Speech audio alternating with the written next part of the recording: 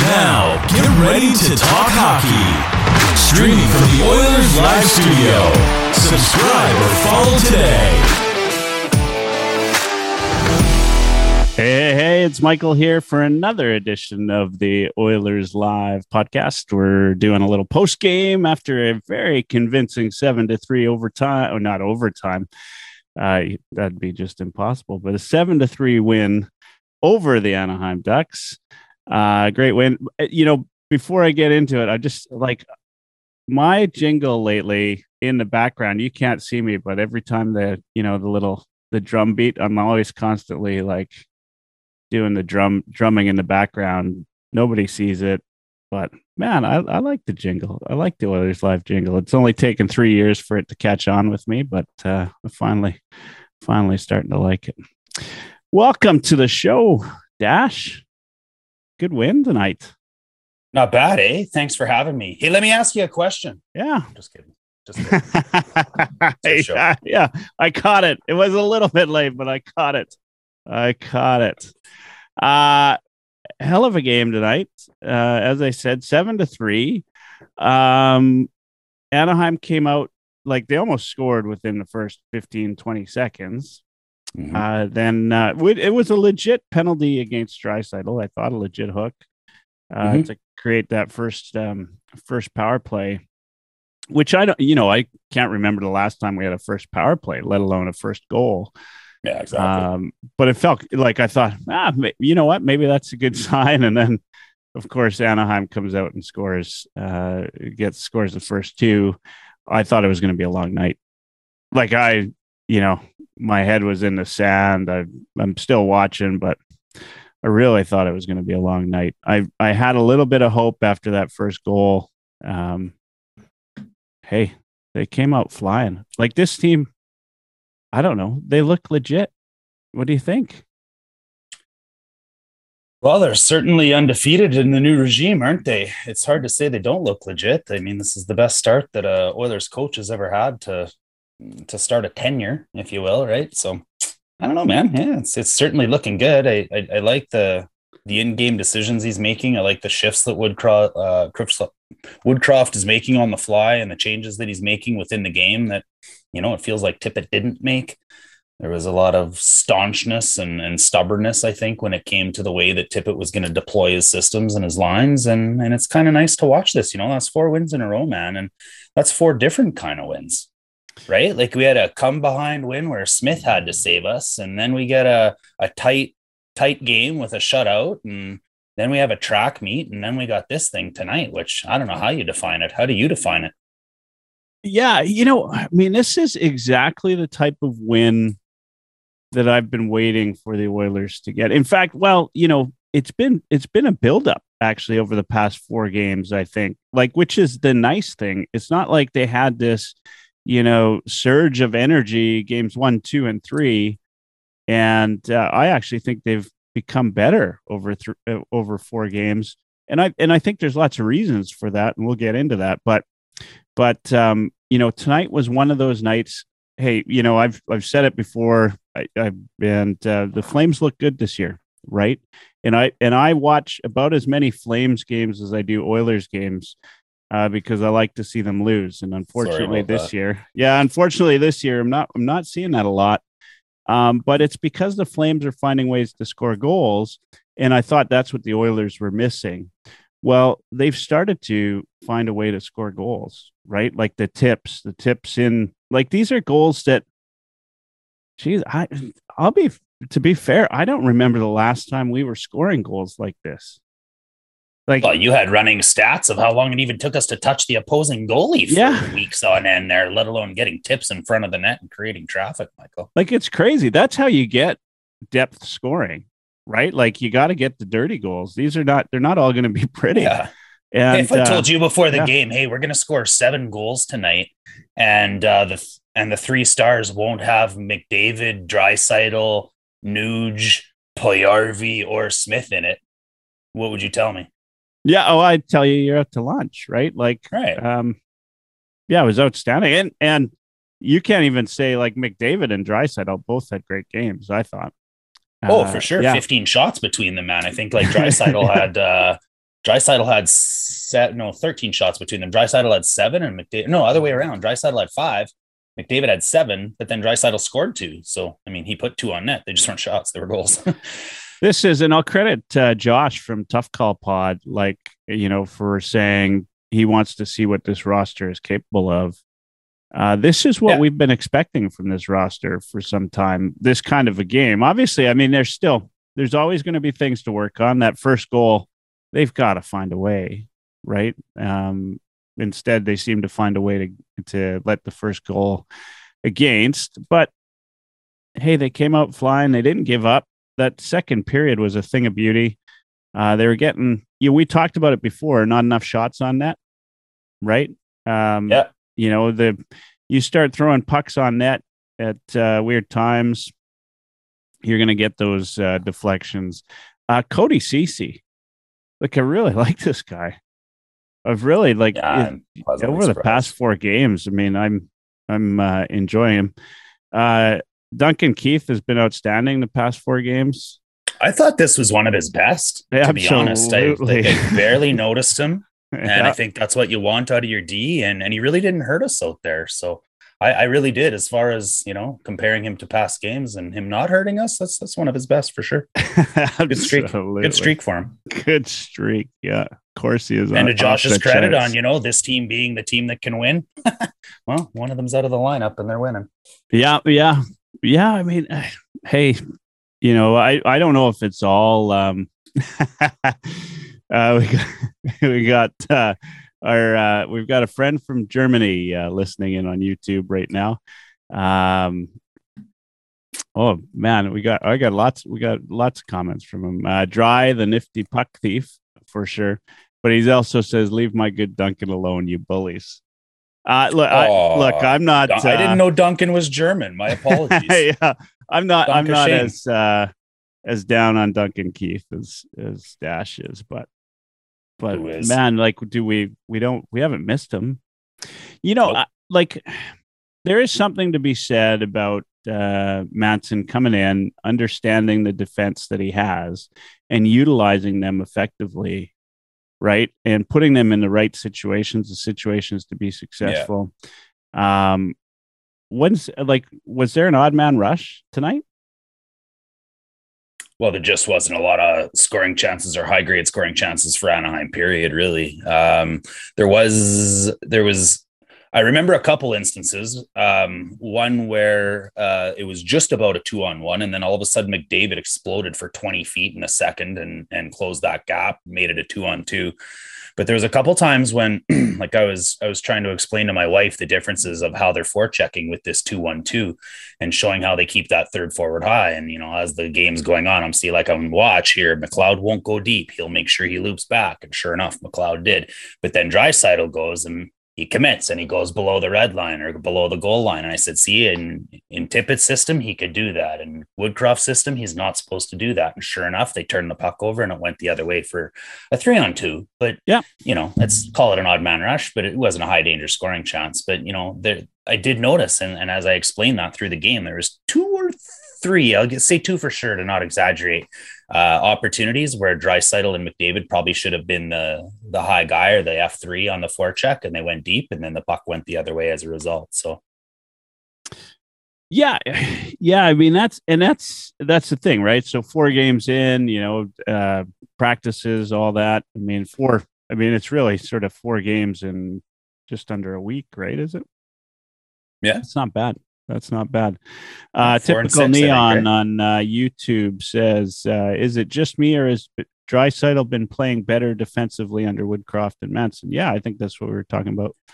Well, I think he has to, right? That's the forecheck that I'm talking about. When you have a 2-1-2 and you're keeping that third forward high, you have to be on that side of the puck, right? Like, and then the example I just gave where Draisaitl didn't follow the 2-1-2 format, goes deep behind the goal line, they get caught. Well, there's one example where he didn't have good defensive play, and that was because he didn't follow the Woodcroft system in that.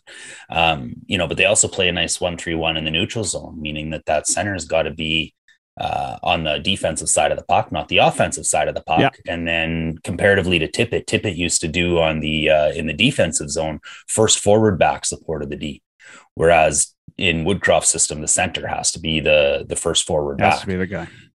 So in those opportunities, like it's just forcing Draisaitl, if he plays Woodcroft's system, to have to play on the defensive side of the puck. Well, so I couldn't agree more. Yeah, I think he's been great defensively for sure. When you're only running two centers, right, which was Tippett's system as well, right? Like you really, I mean, when you're only running two centers, you can't have the centers playing that much D, right? Like they, you got to let them cheat. Yeah, that's right. Like everybody's talking about. Well, not everybody, but I mean, I've heard it a few times. Like McDavid looks like a new player out there.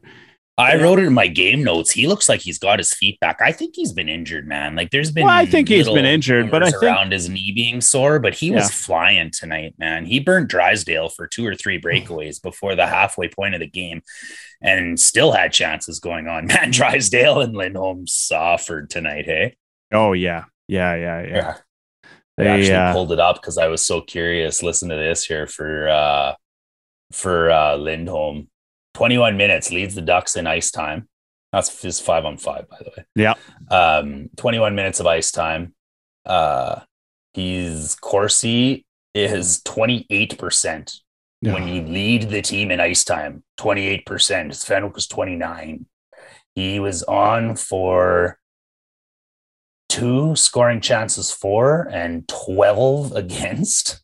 Yeah. And then his high danger scoring chances, he was a part of 1 and was on the ice for 7. Yeah. That's as bad as it gets. Yeah. I mean, the Ducks didn't look great tonight. And they're coming off a back-to-back, but you still these are the games you got to win. The one thing that you can't fault the Oilers for this year, for the most part, there's a couple stretches there and then that big long stretch, but they've been winning the games they're supposed to win. That's how you get in the playoffs.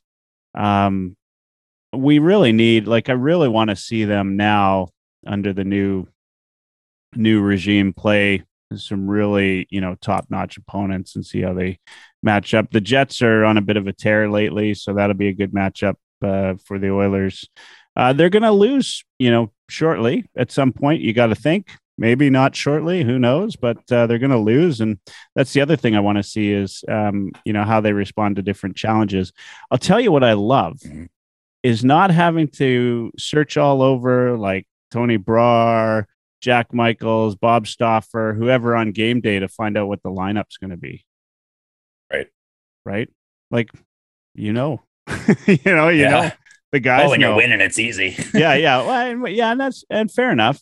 But I think, that allows for something, right? Like it's, I think even when we were winning, Tippett would change up the lines once in a while on a hunch or something, or, he just even mid-game for sure. Yeah, in mid-game. But Woodcroft's doing that too, to your point, Michael, but it's done in a different way. Like you saw, I think Jack Michaels said, is this gravy time? Is this, or whatever he called it? Because he was given the second power play unit, first unit time. And then, the game before, Evander Kane gets benched for a shift or 2 by Woodcroft. Yeah, it was in the at least period. one shift. Yeah. And when would Tippett ever bench a 30-year-old with 10 years experience in the NHL for one? And give him extra. And secondly, but Woodcroft, he benches a veteran for a bad shift, proves his point, but then he puts him on for gravy time for the empty net goal. So then he goes and rewards him and makes him part of the game and makes him feel included, right? And so I think like what you're saying is true, but it's not true because Woodcroft's making in-game decisions with the lines as well. You saw him put McLeod up with Draisaitl and Kane. That was a Puljujarvi. Puljujarvi's injured, right? Right. I guess that's right. I did miss that. So I noticed that right away too, and I had a little bit of a grumble in my stomach there when I saw that. I'm like, oh no, he's not going to be starting this up, and especially in a game where we're leading the game. But no, it was Puljujarvi. What'd you think of Kane tonight? Hey, I had my challenges with the Oilers signing him, but he is. What'd you think of the on ice Kane product tonight? Yeah, love it, absolutely, 100%. Like, this is everybody that was a proponent of signing Kane. This is what they were. This is why, right? Like 4 goals, dirty, greasy goals. Drew a penalty. Right? right? Drew a penalty. Yeah. Going into the intermission, he threw another big hit and rattled some cages and got some attention there. Maybe one of the best things he did that was really quiet was which was it on the fourth goal when McLeod loops the puck back, gives it to Kane on the blue line for a give and go. Kane takes two guys with him, takes a body contact, still gets the puck back to McLeod, who then, to his own credit, makes a beautiful head fake, suckers in Gibson and gives Draisaitl a tap in. But that little give and go play with McLeod was nice too. So, you've got all these ways that Kane is contributing to our hockey team in chemistry wise and filling holes and doing things that we hadn't done before. And God, like it's everything we wanted. Like it's intoxicating. And, it doesn't change the way I feel about him off the ice, but whew, oh man, I didn't expect this. I really didn't. 4 goals already, man. Yeah, 4 goals and a little bit of grit, right? Like a little bit of spice. yeah. An Evander Kane hat trick there. You got that's right. A goal assist and a sucker punch. I mean, the guy's doing everything as advertised, right? And that's right. I'm happy to be wrong, right? That's all I'll say is I couldn't be happier to be wrong about him. I'm excited when I see him get on the ice, right? See what Durst is on YouTube. He says Kane is everything we'd hoped Kassian would be. True. Yeah. We got Black Masakari on his YouTube talking about McLeod, more and more confidence. Talk about McLeod. Oh yeah. Like, man, he's a different player. Yeah. And he's a different player under McLeod. And he's got hockey sense. Already improving. Yeah. Right? Like he's starting to shake that reputation for being an outside player because he's getting more and more opportunities to go to the net and he's using them. I think he's still passing up opportunities to shoot. And maybe that's just a rookie playing with good players. You want to defer, but yeah, man, I love the speed and for sure. Yeah, I can't. Love what I see there. Can't complain. I mean, we're seeing things through this lineup that I'd say at the beginning of the season we had hoped to see. I'm just waiting for to hear what the Eastern analysts have to say. Now, I'm glad we scored a power play goal because now they'll talk about how our special teams aren't playoff worthy, right? Yeah, exactly. Yeah. Our 5-5 is finally good, 5v5, and now they'll talk about special teams. They'll find something to pick apart. Look, this team is noticeably improved. There's no doubt goaltending has had a part in that, is helpful. But there's a lot of things, right? There's a lot of things just going right. And when things go right, it's a nice little snowball effect.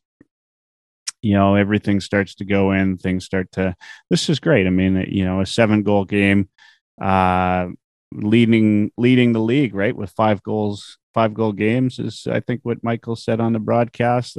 5 goals or more in a game 20 times this year. Yeah, that's absolutely awesome. Seeing McDavid again flying around like he is. That Kane, that little cut in the near the top of the slot tonight, like he looked like he contorted his body in some way I didn't think possible, and he got a shot off on Gibson. I don't know if you remember the one. Is that the one where he went around Drysdale on the backhand and then still got a shot away? Yeah, this was up near a little bit inside the blue line. So not. I don't think that's the one. The one you're talking about, right, was closer to the goal. This one was just like it wasn't like a hard shot. The guy's clearly got skill. Right. And I think he's just going to get better.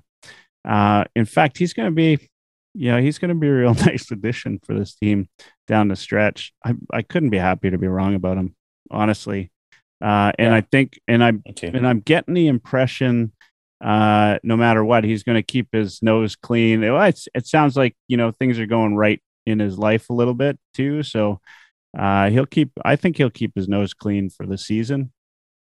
I'm not. You should. I mean, doesn't have that long to do it for. Yeah, just right. 40 games. It's man, he's looking good. Ryan's looking good out there.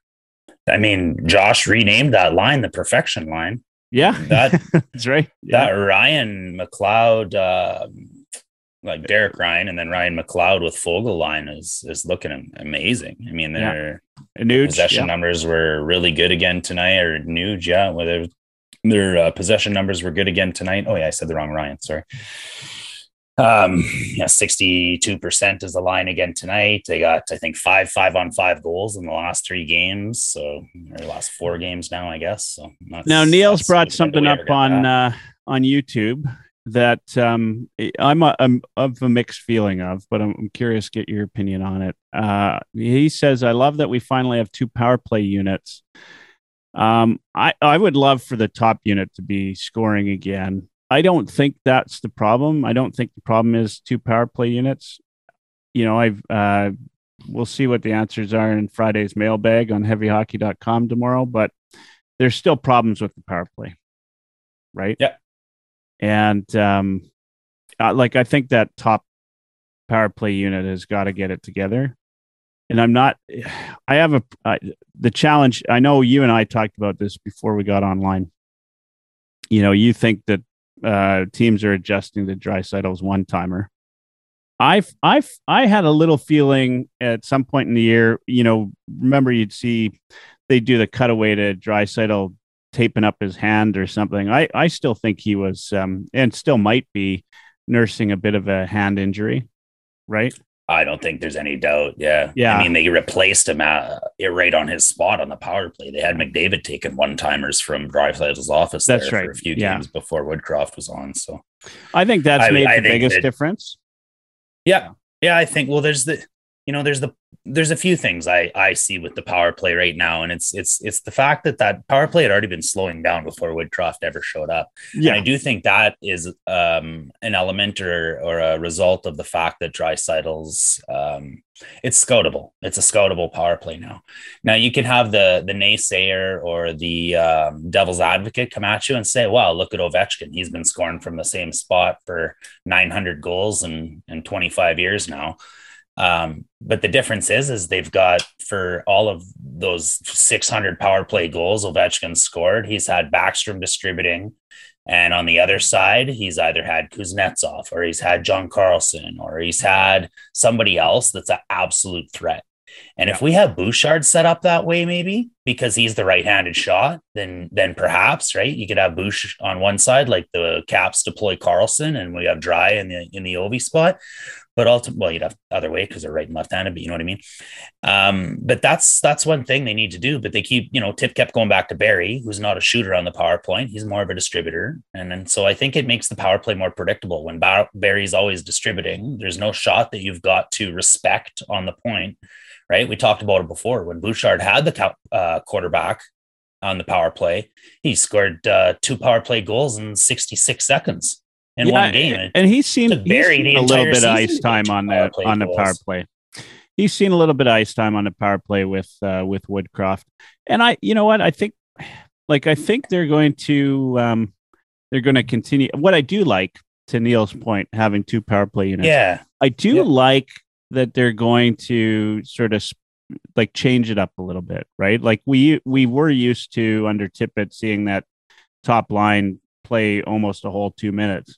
To me, if your power play line plays a whole 2 minutes and they don't score, then you've just exhausted your top players for a full 2 minutes, right? Like, and you've got 13 guys on your bench that haven't been in the game for 3, 4, 5 minutes now. I wrote that down as well, to Neil's point. Yeah, the deployment of having a second power play has been beneficial, and just for the example you just brought up, that's what I was going to say for sure. I think the reason they're also potentially struggling a little bit still under Woodcroft is the little bits of changes he's implemented. Yep. If you have a bit of a look at how Tippett set up his power play versus Woodcroft, I really notice heavily that Woodcroft is relying on that bumper position in front of the net. If he's got, he's still playing a 1-3-1 on the power play, but the two sidewall guys generally used to try to either dish behind the net or have some guy that had net front presence, right? That really sat there and tried to dig in. Where now they've kind of got, from what I've seen so far, Nuge deployed in that bumper spot in front of the net, and he's not sitting there taking cross checks. He's darting in and out. Yeah. And he's trying to find opportunities to go. So it's odd because there isn't a lot of traffic going to the net on a power play, which looks a little funny sometimes. But at the same time, I still think they're just readjusting to those new positions, right? Like Draisaitl's still in his office, but now McDavid's playing the Nuge half wall. Nuge is playing the center bumper position. And we've got Bouchard, Nurse, and Bouchard and Nurse getting the majority of power play time recently. And that's, the power plays had Barry deployed for 90% of it all year. So I just think there's some adjustments there on top of it too. Yeah, and take some time, right? We're 4 games in, so we'll see what other adjustments happen. Yeah, wait and see. And that's what I said in the mailbag. Wait and see. Yeah. And hey, look, I mean, you're winning games, right? Like, who cares, right? A little bit. I mean, the beginning of the season, Oilers needed the power play. Capital letters needed the power play. Yeah, we haven't needed the power play. Here's the other piece to that, which I think works against you. Is I honestly think, and I doubt you'd disagree with me, but the refs didn't want to make calls against the Oilers when the power play was at close to 100%, right? Something to that. Hey, it feels like there's a linear relationship more. There, we definitely were getting more calls now. Like I can't imagine the refs sit there on the ice and go, well, they're probably going to score if I call one, so I better not. But fuck, who knows? It feels that way. Like, I mean, it really feels like we've had more calls that McDavid's had, the benefit of some calls lately. Well, he has. He went from 200 and something in the league for drawing penalties into the top. So yeah, it's certainly trending that way. Or Gary Bettman or somebody made the call and said, start calling more McDavid shit because we're sick of hearing about it from Edmonton. And you know what? I mean, a power play is good for one thing, right? It's possession in the zone, right? Whether you score or not, that's 2 minutes. That's typically in the offensive zone and sitting in your end. Other than 2 minutes, you don't have to put Devon Shore on the ice. Yeah. Well, he isn't. He's been the one. He's been the one thing. He's not been getting any time. He's the only Oiler tonight that had more scoring chances against than for. Yeah. And how do you do that tonight? Puljujärvi's out long term. You think this is a big deal, or do you think it's something given what we've seen today and after he sat out? I mean, Puljujärvi's, I think he's been great. In fact, I think Puljujärvi is one of the missing pieces that I don't think Tippett fully realized he had. Like, if Puljujärvi was on a slump, I think Tippett mistook that for him not being beneficial to the play. But even when Puljujärvi's on a slump, like, he just, he drives the play in the offensive zone. Like, he gets things moving. And the one thing we've learned about watching him play is that he'll get out of it. Right? Like, he'll start to get goals like he got tonight. Right. And Tippett never played him like that. It's like when Puljujärvi got on a slump, he'd say, well, I'm going to demote you to the third line. And we all know how many minutes third line got on the Tippett system. Mm-hmm. But I do, here's the thing is I think if Woodcroft continues to run the lines like he has, team continues to play like they have, over the past 4, then losing Puljujärvi for, a short period of time, you don't want to lose him too long. It hurts us because he shoots right-handed. Yeah. We've got depth on the left side, or just it's that leaves us with Yamamoto for maybe top line duties or what have you, and it just it starts to put a wrench into things. There's no doubt. Does Koskinen start Saturday? Yeah, probably. I think so. I think he does. That's going to be that's going to be a big thing, right? Why? Well, I mean, first start under the new coach, like, see how the team responds, right? Like, I think, it's one thing when you've got, I think Smith, other than his start tonight, which, wasn't 100%, but Smith has been battling really well. Skinner put together a hell of a game. He didn't have a lot of shots against him. But you're confident when you get goaltending, right? When when you're not worried that every puck that's going towards the net might, have a chance to go in. I still contend that it doesn't matter how good Koskinen's playing. You're just never sure what you're going to get game after game. And that's got to get to you, right? As a player out there. And so I'm kind of curious if he starts Saturday. It's a matinee game, right? You want to say, I guess I think it comes down to, do you want to start Koskinen versus, like, it's a back-to-back, right? So do you want to start him versus Minnesota, or do you want to start him versus, in the next game? Yeah, so Saturday's a matinee game. And then they play Minnesota. So, like Winnipeg, we've played the Jets so far twice this year. We beat them, but that was when Skinner was in net. And I believe when we had Koskinen in net, it was 5-2 or 6-2 or something like that. So do you come back with Smith, who's had better success against the Jets, especially last year? Played okay in the playoffs, good enough in the playoffs, just not as good as Hellebuck, and then come back with Koskinen against Minnesota? Yeah, and I think you always play to win the first game, right?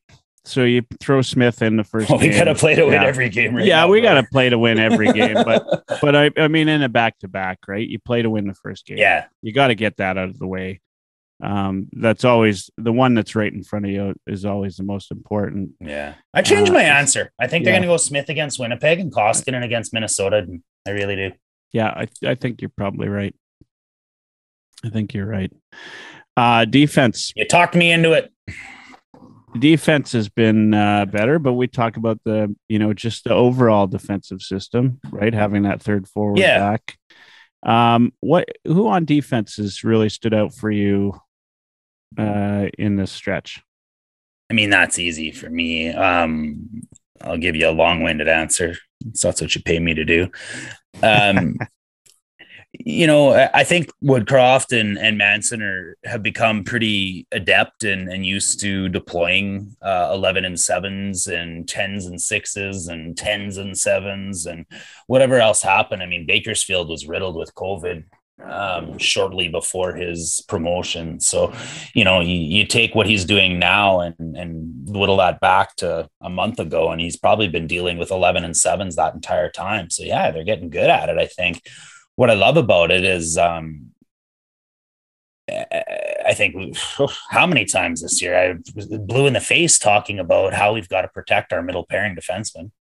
Yeah, right? I've been taught, how many times have I said that I don't think that middle pairing, that our 2, 3, 4 spot is going to get us far in the playoffs.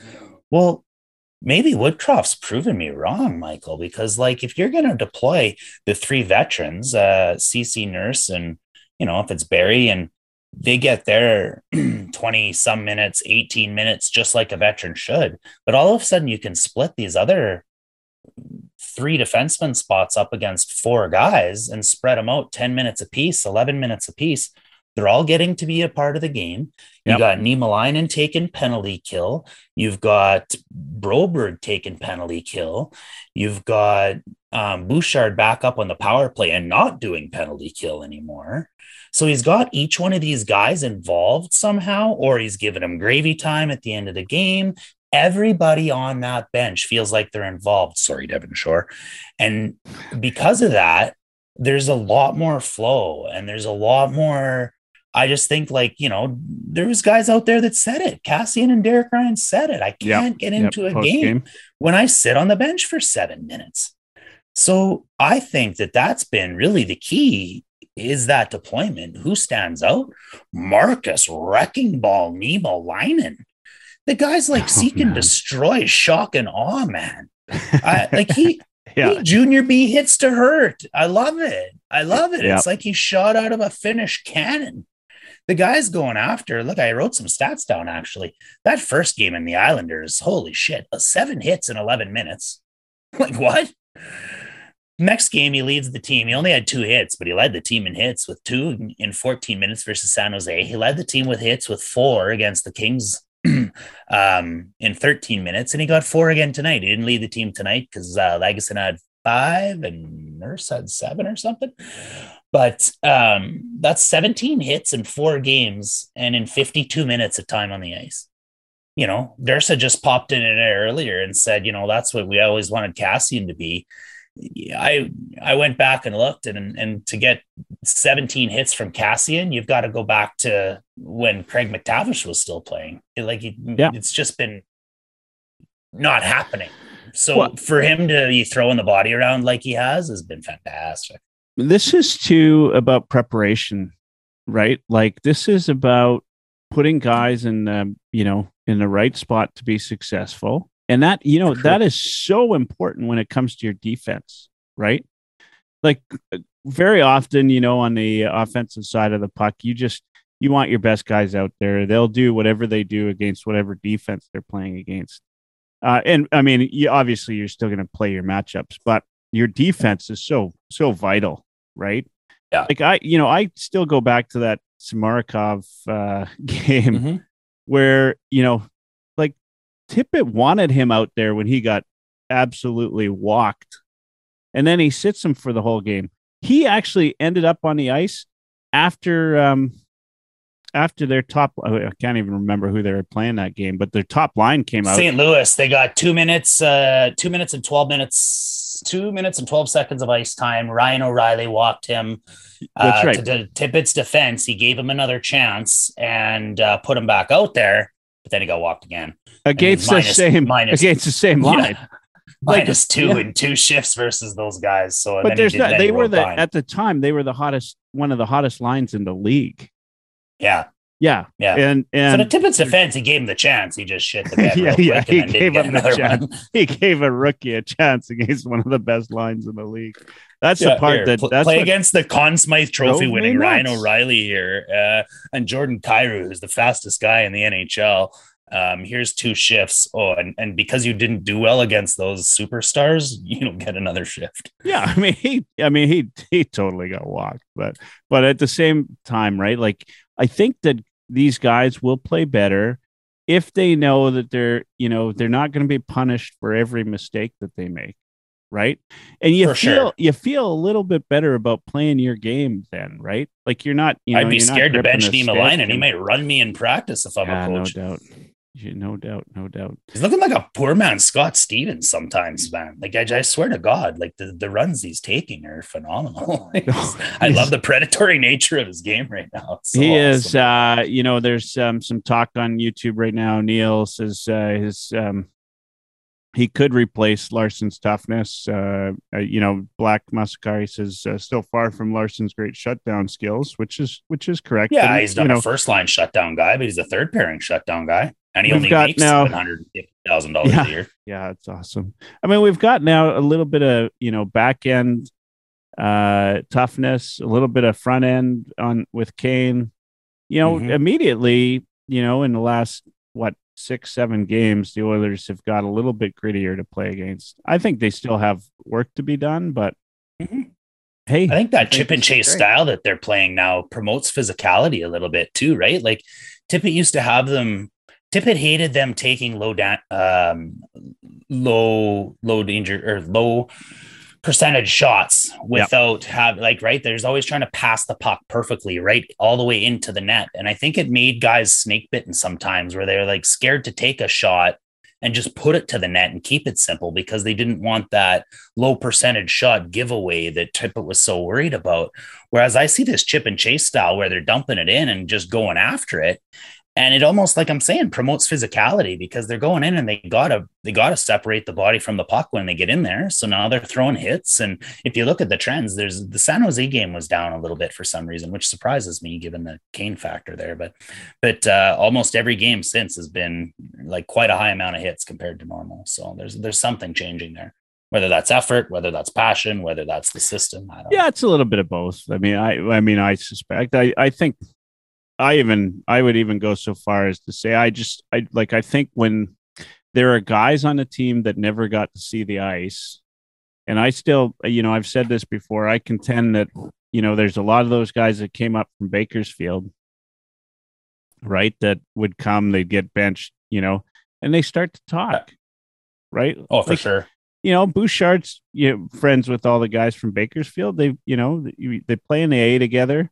Like those guys are like, they're tight when they're playing the AHL. Probably more tight than when you play in the NHL. Reputation was in the Bakersfield dressing room. Yeah, exactly. Right. Like those guys, right. They wanted to play on the big club, but at the same time, they probably get back and talk about how, all I did was get benched for making, the slivers in Samarukov's ass. Yeah, exactly. Yeah. So, there's probably nobody wants to come out and say it, right? There's not going to be a player that's going to come out and say, I hated playing for Tippett. They never, it's almost the only guy that anybody's ever said that about was Babcock, right? And outside of that, I mean, nobody's ever trashed a coach, right? Like in public, anyways. Yeah, not. I think a few guys told Keenan they didn't want to play for him, and then it would just be a fist fight, and they'd get their Uber driver or whatever. That's the wrong Kane.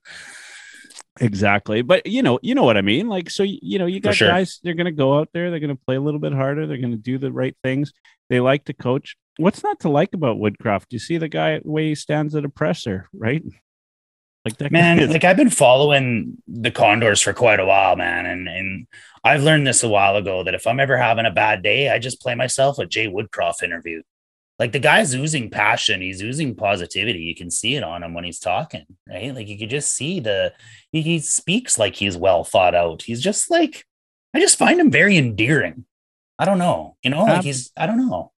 Absolutely. Yeah, no, you're right. There's something about it, right? Like Tippett was quiet and kind of stoic or whatever. And he had that player's coach reputation, but I don't know whether it's the age gap or whether it's just the experience in Bakersfield with these players. But yeah, man, I totally noticed that as well. Yeah. Or to Brett's point, maybe it's because he's standing up in the pressers. I don't know. Yeah. No, I whatever it is, the team's got a little bit of energy right now. Call it the coaching bump, whatever.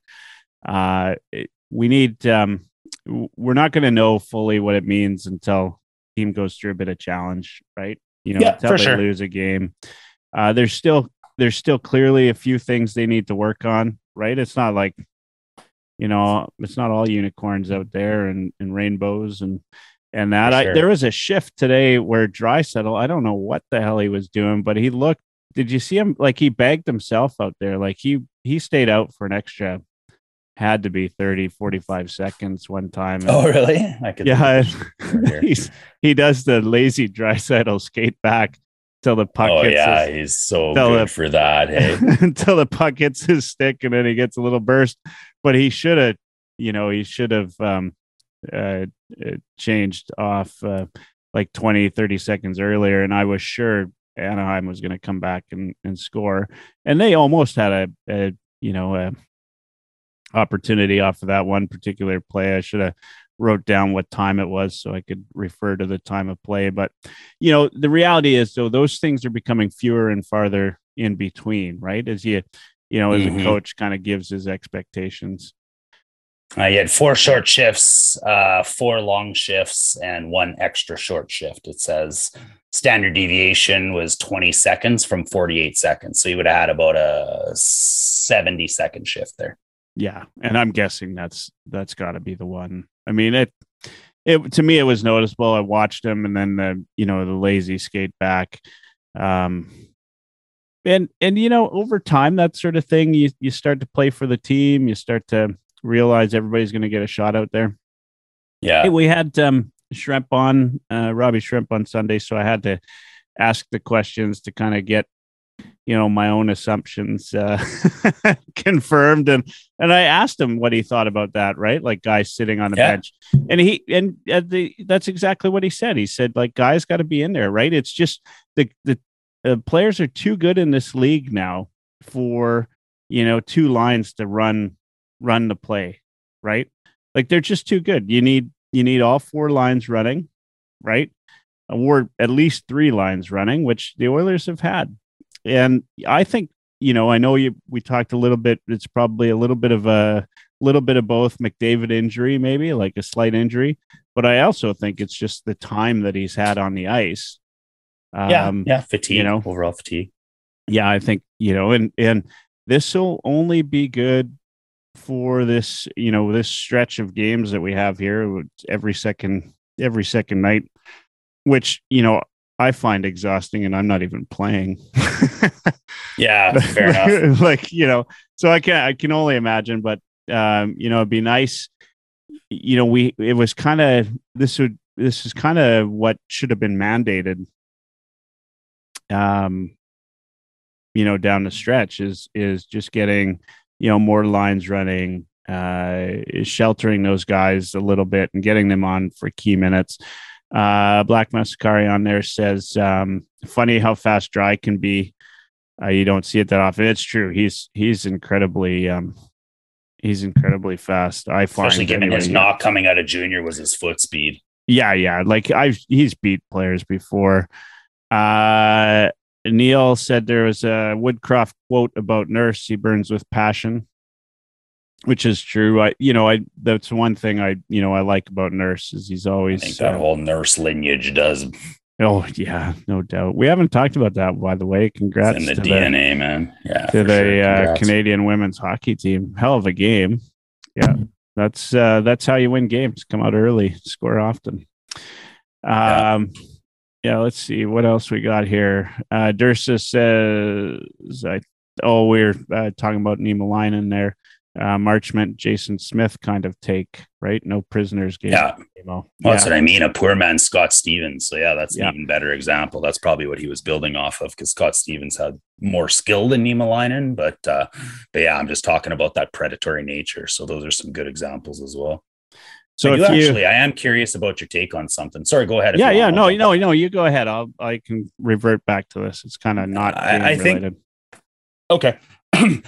I know you had I don't know about a strong stance, but you had a stance on this, and with the Woodcroft version of the Oilers that we've seen in the last 4 games, still giving up the first goal 75% of the time here. Are you willing to change your stance that a poor start is the maybe personnel and not the coaching? On the spot. No, not the coaching. Dude, we've had 14 first. We've only scored first 14 times this entire season. We are dead last in the NHL and scored first by about 5 or 6 games. Like, it's embarrassing.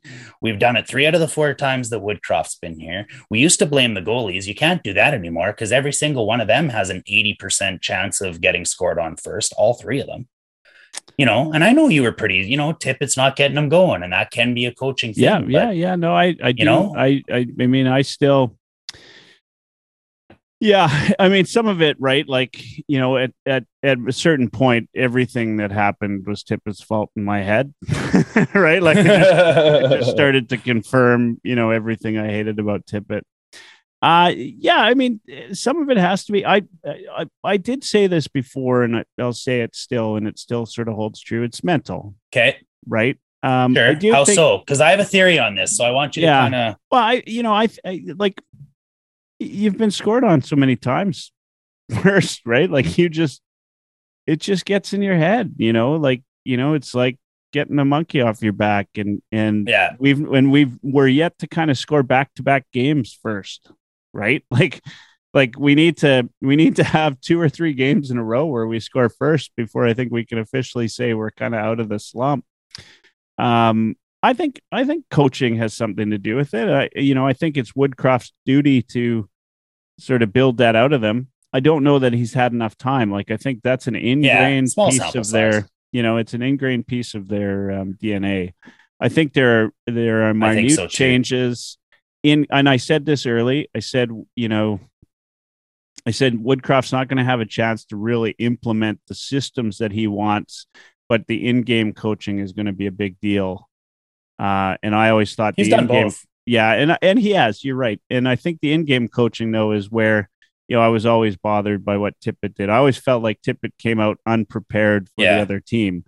Like maybe he had the team watch video, but Woodcroft, or rather, the team watch video, and he didn't. Right? Like he didn't know. This like that St. Louis game, like that's their St. Louis's second line was the hottest line in the league at the time. Yeah, Tarasenko was on fire then. Yeah, like is that more to do with I don't know. I mean, you can only blame so much on coaching, but I still think it has an effect, and I do think that Woodcroft's going to have to be the one to get them out of it. They got to come ready. They're just, but I thought in the past 4 games, I feel like they've come out a little bit harder each game. I mean, there's look, everybody lost an ego on YouTube says Oilers score first twice with Woodcroft in the first 2 games. So maybe you can. I thought it was 1 out of 4, not 2 out of 4. Yeah, I'd have to look. I mean, it was, I know the first game. Anyway, I mean, small sample size. But to my point, I mean, there was a point at which anything that happened to the Oilers, I felt was Tippett's fault. Like I just, I'd had enough, and and watching it, yeah. So some of that's confirmation bias on my own bit, but look, I'm happy. I was just curious where your head was at, because like my theory on that is, we talk about load management, and maybe Kawhi Leonard invented this for everybody, but ultimately we can all agree not a hockey player on this earth plays 60 minutes a game, 60 minutes a night, 82 games a season, and never gives up and never stops. You can't. Yeah. And if you do, you're generally, can't be successful in the playoffs because you've already had an 82 game playoffs, right? The playoffs is when you start trying every second and every minute. Am I fair in saying that? Absolutely. Yeah. I think especially NHL playoffs. Yeah, for sure. So I think, to your point, what's ingrained in the DNA of this team, and my theory is this, whether it's the leadership group, whether it's the entire whatever, and I think I have to point to the leadership group, I think that they're waiting to see how hard the other team is going to come out to decide how hard they have to try. I think like if there's a game where they can float for 40, they'll float for 40 and then try for 20. But if the other team comes out hard in the first 3 or 4 minutes, then okay, shit, here we go. We've got to try early tonight. But what happens when you play like that is, guess what? In 50 games, you get scored on 36 times first, because you're waiting to see how hard the other team's going to try. So I don't know. I think there's a bit of it to that. And it worked for them at the beginning, right? They started out scoring their mistakes, and they're like, oh, this is a good little pattern. And then all of a sudden it just wasn't a good little pattern anymore. So maybe to build on that, please do. If you are a team that plays 2 lines, then that is a very solid way to play, because you're going to be playing extra minutes, extra hard minutes. You want to know how much effort you need to put into every shift, right, in order to conserve your energy going in throughout the game, right? So I get that. That's hard to break, right? Like it's hard to break that type of mentality. So a little bit of that is coaching. 100%, right? Like once, I think we're seeing it with the way McDavid's flying around the ice, right? Like I think once they realize that they have the opportunity to go all out, and they're going to be rested enough to go all out the next shift, they'll start all out from the get-go. And hey, having Nuge's line producing and looking good out there and taking tough minutes, right? For sure. That takes a lot of pressure off you. I apologize. The Oilers scored first against the Islanders and the Sharks. Yeah, it's 2 out of 4. My bad. 2 out of 4. So that's not bad. Damn Tippett. So they scored first in their first 2 games under Woodcroft, and then got scored on again. So the bad habits are creeping back, maybe. But no, that's a good point. Thanks. Thank you, listener. Neil Massacari or whatever the hell I don't know. Black Massacari. I wish YouTube would show your names, because we got Night Rule podcast. You guys think 11-7 is kind of a comment on lack of forward depth, especially fourth line? 11-7. I think it's more of a statement on our lack of defense depth, to be honest. I know that's contradictory to the fact that we're playing 7 defensemen, but I think he needs that 7th defenseman in the lineup to be able to spread the minutes amongst the 4, 5, 6, and 7 guy. Yeah, no, I would suggest that's true as well. And like I said earlier, I think Woodcroft and Manson have been quite accustomed to playing 11-7s and 10s and 7s and 10s and 6s because of the COVID. So I just think that that's what they've been doing this year. Yeah, and you know what? It's working, right? Like it's you got 4 in a row. But it's a good question. I don't know. I mean, when you've got 3 top lines, I think that look pretty deep. I that's all the depth you need. You can throw whoever you want on that 4th line. They just got to be grinders, and they'll play short type of minutes, right? Like 5 minutes a game. That. I mean, if you're gonna have someone play 4 or 5 minutes a game, then you might as well just get a goon. Call Steve McIntyre back, because then at least guys are protected. No, I'm serious. No, I love McIntyre. If you're gonna get 4 minutes on the ice, what the fuck do you need to be Devon Shore for? You might as well be 6'7" and break Ivanen's orbital bone every second game. Yeah. No, you're right. I mean, that's that was talked about. I was listening to Stauffer today. He talked about he was talking about that with who's the color guy on our broadcast? DeBrusk. Well, Jack or Reed or DeBrusk or Moon, Cam Moon. DeBrusk. No, he's talking about. Louis. The 7th Louis guy on that I could have picked. Yeah, he had Kevin Louis Quinn, on there. I don't know. He had Louis on his show, and they were talking about that. I mean, the Oilers don't really have a legit tough guy. I mean, Kane will go if he's called on, but he's not going to take the toughest guy on. Whichever. Although he did, Kane would. I think, to be honest, I think he would. I'm just not sure. And I guess Nurse has and will. We don't need him or Nurse in the penalty box, but I think to prove to his new team, I think Kane would be willing to drop him with pretty much everyone. I mean, he's fought Ryan Reeves a couple times. How much worse can it get than that? Oh yeah, no, Reeves is a big dog. He's a monster. Yeah.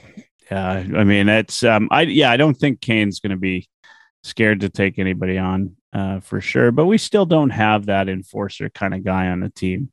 Like Kane's more of a shit disturber than he is an enforcer. For sure. And we've needed that for a long, long time, like a lot, like that's truly what we hope to get out of Kassian, was somebody who really riled up the other team. Cassian's good at riling up Tkachuk, and that's about it. Or Sam Gagner. Yeah, exactly. Right. It just doesn't, we're missing a couple of, I guess when you're building the roster and you're looking at who you have and who you've paid, we're missing 2 key guys in Duncan Keith and Kassian. How much does the absence of them play into the kind of play that the Oilers have had? Has it been, in your mind, beneficial? It's hard to say because of the system change, right? He's deploying these 7 defensemen really because he doesn't have Duncan Keith. And that's what I said. It's more to a statement of the lack of defensive depth than it is anything else. Because if he's got Duncan Keith in the lineup, he gives him 18 to 20 minutes a night, and then we've got a top 4. The reason he's rolling out 7 is because we don't have a top 4. So now Keith's problems this year have been with decision-making on pinches, has been with closing gaps, gap control. Duncan Keith has been fine with outlet passes. Duncan Keith has been fine with, I think, defensive zone exits. I think he plays the cycle okay. He's pretty quick, like a jitterbug down low. He's just not a very fast player. He's quick. He's not fast, if that makes sense. And because I think he has poor edges, he's not very good at closing gaps, especially on guys who can shift like Connor on the fly. Now, I say all that.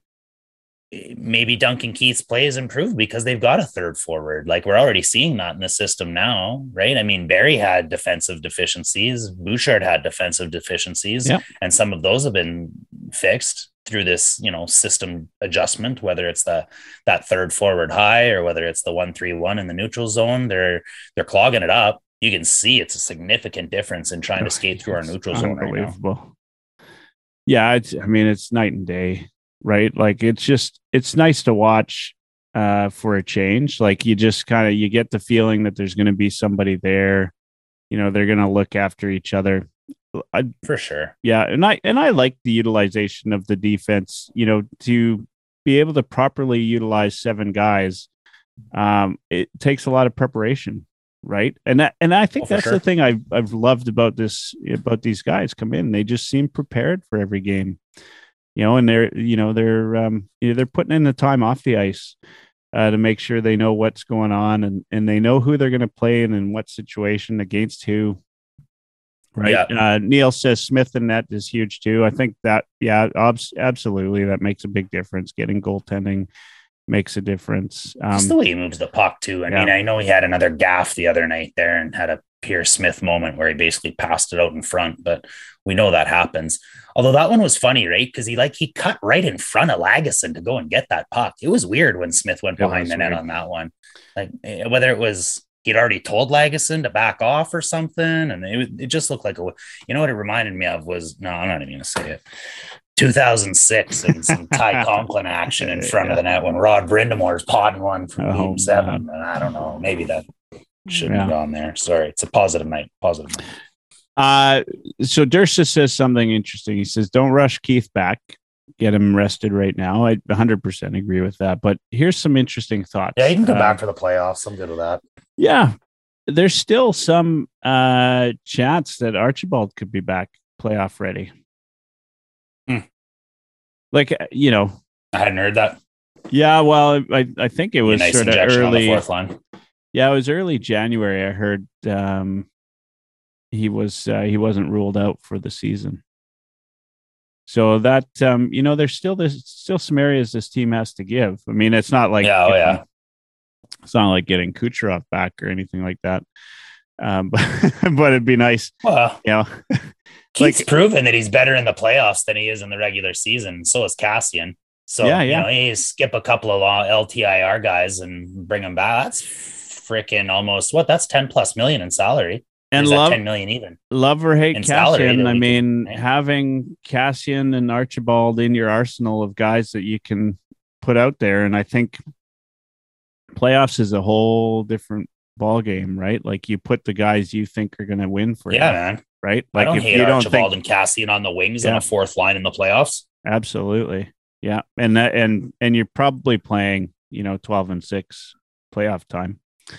We're talking about the playoffs again, Michael. How good is this? I know. 4 games ago, the city was on fire. Everybody was absolutely at their wits' end. We weren't going to make the playoffs. Were out. I said they were out. And now we're 2 games out of second place with a game in hand. I know. How about that Pacific Division, eh? But are we still not a little bit? Look, I got so excited. You almost cut me off there. You were going to cut me right out. Are we still not a little fragile? Shut up, Dash. Aren't we fragile in oil country? I mean, is it like you feel a little bit like it's too good to be true? Look, you don't want to believe your good name. This Cass and Archie commentary, it's striking people up here. Let's go. Let's get it on. Clefbaum. Neil says maybe Clefbaum ? Add him to the list. Add him to the list.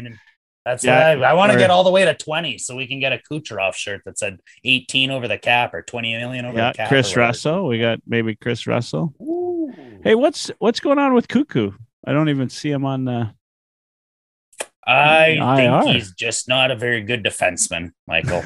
I mean, he's had moments. I think he's an AHL quality defenseman, and that's where he's playing. Yeah, that's what's going on with Cuckoo. Yeah.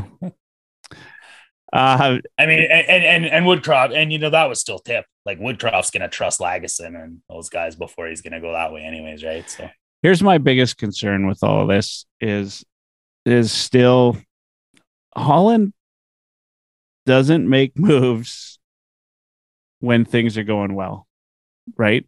Like Ken Holland looks at this moves team, or trades, anything like that. Holland doesn't make trades, period. He doesn't make moves. So like any moves, typically, if like, he just picks up scratch tickets like Gaetan Haas. If he had, if the Oilers win 4 in a row, like I feel like he puts the phone down and thinks everything's good.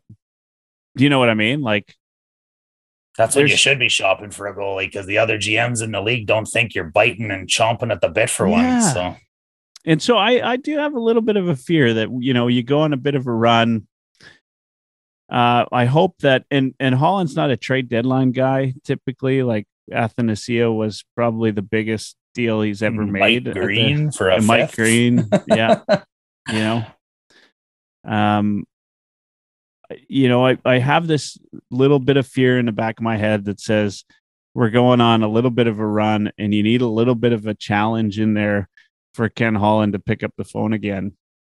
Like I feel like if you had conversations about a goaltender, there, he's put the phone down and said, "Wow, maybe we're all right." We've had 4 games, decent goaltending. I guess the right deal's got to be there though, too. Yeah. At the end of the day, I think he's uncovered some rocks looking for a goalie. I don't think they're easy to find. I think the ones that are available don't want to come here, and if that's what we're sitting around and waiting for him to do, it's going to be tough until a few dominoes fall or what have you, right? But I honestly think at this point in time, he is just fine sitting with the goaltenders he has until the end of the year. You don't be shocked if we get through trade deadline and we didn't trade for a goalie, Michael. Don't be. I mean, if we could get rid of Koskinen, there's just not a lot. It's got to be Koskinen's got to go. Yeah, Koskinen's got to go in order for it to work, right? But the world's changed. Get rid of Koskinen and have someone else eat salary or something on another goalie. It's just like it costs us valuable assets. Do you want to give up a Broberg right now? Do you want to give up a Holloway right now? Do you want to give up a first round pick right now? Yeah, that's what it costs to dump salary, man. So yeah, there's the 5 most valuable assets in the NHL are Connor McDavid, Leon Draisaitl, cap space, and cap space. Von Koskinen's gone at the end of the season. Sure, and that's why I think he's willing to make his move then. That's why I say don't be surprised, because that just goes away. Skinner, and Skinner will be interesting next year too, Michael, because he's got to clear waivers next year based on his contract. So you either got to keep him down all year or keep him up all year, because he isn't going to clear. Everybody lost an ego says, we haven't seen Koskinen with this good of defense for a while either. His first year, I'm pretty sure he was around 917. Koskinen's had stretches where he's been brilliant. My biggest challenge with Koskinen is I just don't trust him. Inconsistent. He is what he is. Yeah. He's going to be good at times and he's going to shit the bed at times. That's just who Mikko is. That's just who he is. It hasn't changed. It's not going to change. He's a decent 1B when he's playing well, and he's a below average backup when he's not good enough. And Connor said he's the unsung hero of the team. Right? He's got to say that when the guy cries himself to sleep every night. Like Mikko comes to the dressing room, his eyes are all puffy and they're swollen. Like Captain Connor's got to say something to make him feel better. You notice Skinner credited his shutout to the work he's been doing with Dustin Schwartz. Oh my God, I missed that. Yeah. No, I did. So, can Mike Smith credit Dustin Schwartz for the third goal when he was practically hiding underneath the goal line? Hey, I will tell you this. So, best impression of a pile of snow that Marc-Andre Fleury piles in the back of his crease. How do you have 16 inches of space above your shoulder and head for Zegras to aim at when you're 6'5"? You pretty much got to lay down and do a Bill Ranford stacking the pads impression. Zegras is a good talent, though, right? Like, give him that. Give him that. You know what? Let me ask you this: how many more tricks does Zegras and Milano have up their sleeve that we haven't seen? Well, there was 2 more tonight. Yeah. No, I like those guys. Like, I love watching them play. Yeah, I mean, they can stop scoring against Oilers, but yeah, I'm usually punching the wall because of Ryan Kessler and Ryan Getzlaf, and I'm upset that the Ducks did it to us again, and the player hatred that I've had for some of those guys, and it's like it's hard to like Zegras, but I do. Oh yeah. I mean, he's the creativity, fun to. I mean, sick lacrosse moves at the All-Star break. Although the All-Star skills competition isn't for me anymore. Obviously, it's more for the 8-year-olds. Other than the hangover references, which I'm not sure the 7 and 8-year-olds really understood, but we're picking up on there. Yeah, probably not. Probably not. But hey, look, the kid is talented. I mean, it is fun to watch. Like that Zegras to Milano goal, loved it. As long as they're not scoring them against Edmonton. But tonight, that little shot to the to Milano in front of the net, sweet tip, right? And sweet pass, right? Yeah, like that's hard to defend against. Even for sure, yeah. It looks Sedinish, right? Where they like put their stick on the ice at a certain angle, and Henrik would just know where to put it on Daniel's stick, and Daniel would know where to be, and like the slap pass. Remember the Sedin slap pass? It's a good time to be a hockey fan, right? In terms of skill in the league, and then to have, like, the funny thing is we've got arguably the two best players in the league in Draisaitl and McDavid. Of course we do. And but they're not showy like these guys, from Toronto, right? Yeah, unless you're from Toronto. They're not showy like the Zegrases of this world, and that. You think Eichel will make as big a difference as everybody's talking? We had 18 minutes last night, one hit. I mean, geez, first game after neck surgery. It's tough to judge a guy, but that's a lot of minutes. Is he going to make a big difference? Yeah, I think so. If he's anywhere close, if he's 80% of the Jack Eichel that the Sabres drafted, he'll still make a difference. When they were talking about it, though, they were talking with the intention or thought that the Sabres, the Knights would have Stone in the lineup, right? What about it? That's like when they were talking about this behemoth of a team. I mean, that was that they would need Stone. Eichel. They would need Stone in the lineup. More. Yeah. Right. Well, I mean, just having that 1-2 punch, right? I mean, we've seen firsthand in Buffalo that Eichel can't carry a team, right? Yeah. I mean, and look, very few players outside of maybe Crosby have ever been able to carry a team. Ovechkin had one cup, and it took him forever to get it, right?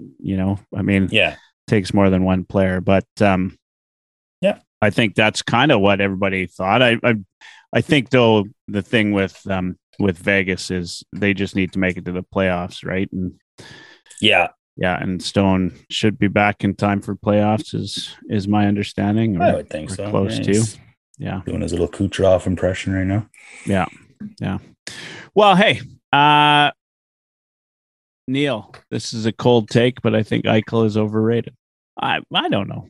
It's hard to say. I've seen Eichel play firsthand a lot of times, actually. I've been in Buffalo. I've watched him in 4 or 5 different arenas, actually, crazy as that is. Here's the thing, like guys like Eichel and these guys, they're doing things that you don't get to see if you're just watching on TV. Mm-hmm. Right? Like I remember a guy that I'm a big fan of is Dahlin, defenseman in Buffalo, right? Went first overall. Sure. I've watched him. I've always been a big fan of Dahlin. But the first time I got to see him play was nothing like if you were watching on TV, you wouldn't have picked up half of the stuff that he did on the ice because the camera's not on him nonstop, or the angles aren't right. I think Eichel's that kind of player. Like these guys, they're that kind of player. The difference with, say, McDavid is he's just so next level that you can't not see what McDavid does, right? Like you see what he does, but you also, there's a lot you don't see, right? That I think you only catch when you get in person. But I would tell you this, that the times I've watched Eichel play, I mean, he's pretty outstanding. I don't know if I'd Neil's coming back. He did say I said cold take, which which is fair. Yeah, fair. And I mean, like he's got a point to what he's saying. Like at the end of the day, I still think he's probably a 5 to 10 center, top 5 to 10 center in the league in his prime. Yeah. But maybe he does have an element of overrated to him because of exactly what you said, Michael. He's proved he hasn't carried a team. He's had poor leadership. He's told coaches and GMs what to do. So I think there's an element of truth to what he's saying for sure. Yeah, 100%. Yeah. All right. Well, we've exceeded our allotted time before everybody tells us to get going. Usually do. You're right there. Winnipeg Saturday, Minnesota Sunday. quick predictions as always. Back to backs, eh? How good can we keep this coach bump going? How long can it last? Let's go for a split, and I will say loss to Winnipeg, and then we get back on our horse. I'm gonna go the other way. Yeah, I think still a split though. Still a split, but I think we beat Winnipeg and maybe lose to Minnesota. I think Minnesota. I don't know. We'll see. But Winnipeg though is on a bit of a tear, so you could be right. But I think the Oilers are due for a loss, and then we got something else to talk about next week. I got to lose. Probably come down to goaltending in Winnipeg too, right? Yeah, Pat Burns said, goaltending 70% of the game unless you don't have one, then it's 100% of the game. Then it's 100%. You bet. All right, as usual, you get the last word there, Dash. Thanks for joining me tonight. As always, happy to have you on. We'll be back next week. I'm going to take the week off, so somebody's going to be guest hosting the show. Maybe it's Dash, maybe it's somebody. We'll see. But I'm going to take a week off.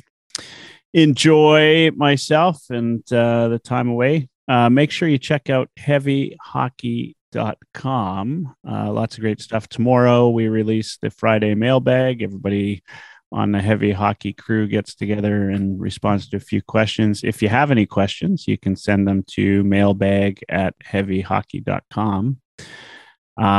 As always, like, subscribe, do all those things. Please, we need to get the YouTube going. Great show tonight in terms of how many people came out to watch and listen in on the various different platforms. That's always great. Good to have your support. Really love you guys. Thanks so much. And now, Dash, you close off for the night. All right, here we go. Last words go like this. Thanks for having me, Michael. My handsome Haligonian hunk. You know I love talking hockey with you almost as much as anyone else. Dursa's up there. I got to give him some credit. We were talking on our thread earlier before the game and kind of like our heavy hockey private thread and talking about some like witty jokes because we think we're funny. And, the Gordie Howe hat trick is a goal and an assist and a fight. And I think we've renamed the Vander Kane hat trick a goal and an assist and a sucker punch. And I just wanted to let you know that we've also been informed that Josh has a hat trick named after him as well. So there's the Josh hat trick that's known amongst his team that he coaches, but it's not quite as glorifying as the others because it's actually when you trip over the blue line, take a 5-minute or 10-minute penalty for chirping the referees, and you forget to put your skate guards on. So when you do those 3 things in 60 minutes, you've got a Josh hat trick. So I'd like to give him credit for inventing something like that and having something named after him. That's pretty cool. Other than that, I would just echo exactly what Michael says here. Please check out our Heavy Hockey website. There's great articles. There's some great analytical breakdowns by Ryan Lotzberg. There's some awesome video breakdowns by Josh and Tough Call Pod. We've got Durst with Straight Off the Pipe and Friesen with 99 Forever. Of course, we've got our Haligonian head honcho here, who's a great guy. He's like a 1 in 14,000, this guy. If you enjoy this, honestly, please subscribe, smash, cross-check, spear, 2-hand that subscribe button, set your notifications so that when Michael does shows on Thursdays instead of Tuesdays and Straight Off the Pipe goes post game, you'll know that we're on. And if you appreciate anything we're doing, please subscribe. Thanks for listening. Thanks for tuning in. Thanks for sending the comments live. It's great to be able to interact with all you guys. Heavy hockey all the way. Let's go, Oilers. Good night, everybody. Oilers Live.